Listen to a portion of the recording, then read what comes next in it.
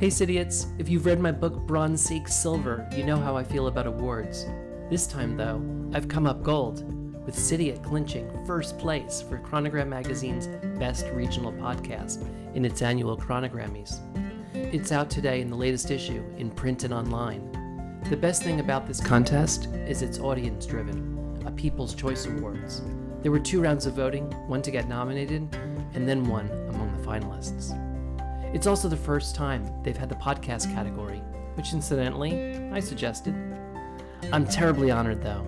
It's 3 years this July since Cityot started. I'm sure you've started things and wondered how to keep it going. It's hard.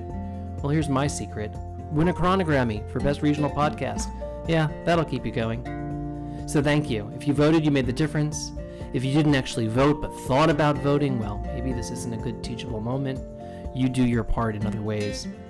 There are so many good podcasts out there. I listen to a lot of them. To celebrate my win, I published in Medium today a post with highlights of a few other regional podcasts from across the country.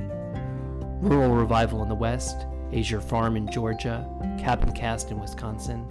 Please check it out at medium.com or find the link from the Cityot Twitter feed or Facebook group.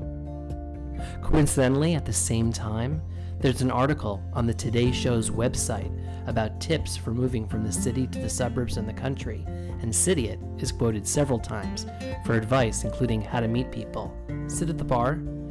You know this from earlier episodes, but now the world does. Again, thank you. All this recognition is so encouraging. I hope you'll keep listening. I have much to keep you proud of and me worthy of.